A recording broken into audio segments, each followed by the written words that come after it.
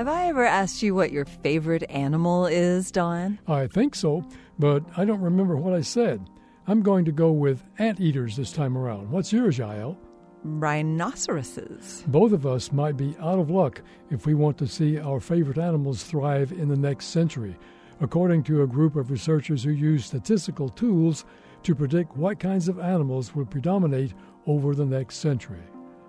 They looked at 5 categories: body mass, litter or clutch size, breadth of habitat, their diet, and the length of time between generations, and forecast which characteristics the animals of the future will likely have. Their findings suggest that animals in the next 100 years will be small, highly fertile, and able to thrive in a variety of habitats. They'll also have short lifespans and eat insects. So at least your anteater has its insect-eating habits going for it? 1 out of 5 isn't great. If things keep going the way they are, we might not be seeing that many anteaters in the future. Does the future look bright for any birds or mammals? Rodents and songbirds will probably be the luckiest, but lucky might be too strong a word.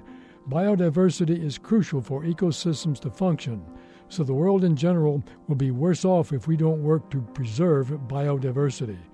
The biggest threats to animals are deforestation, urbanization, overfarming, and global warming.